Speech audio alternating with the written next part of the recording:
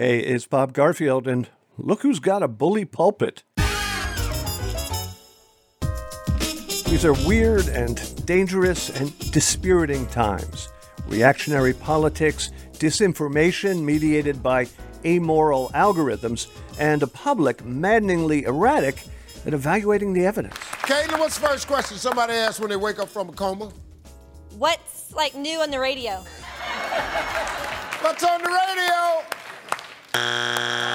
Bully Pulpit is a weekly program of interviews and essays on media, politics, society, and culture. That peculiar Family Feud answer is from an upcoming episode about disarray in processing the world around us.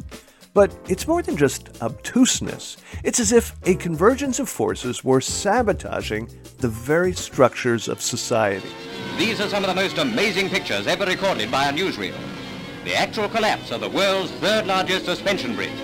That vintage newsreel footage is from an episode not about dangerous civil engineering, but dangerous civil discourse.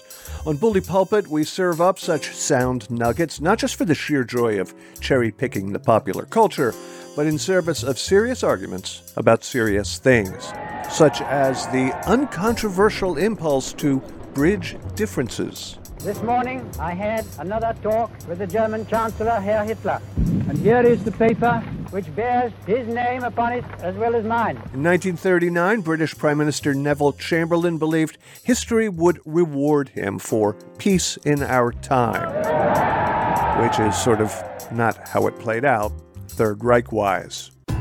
That's another thing about Bully Pulpit. It will never shy away from being confrontational.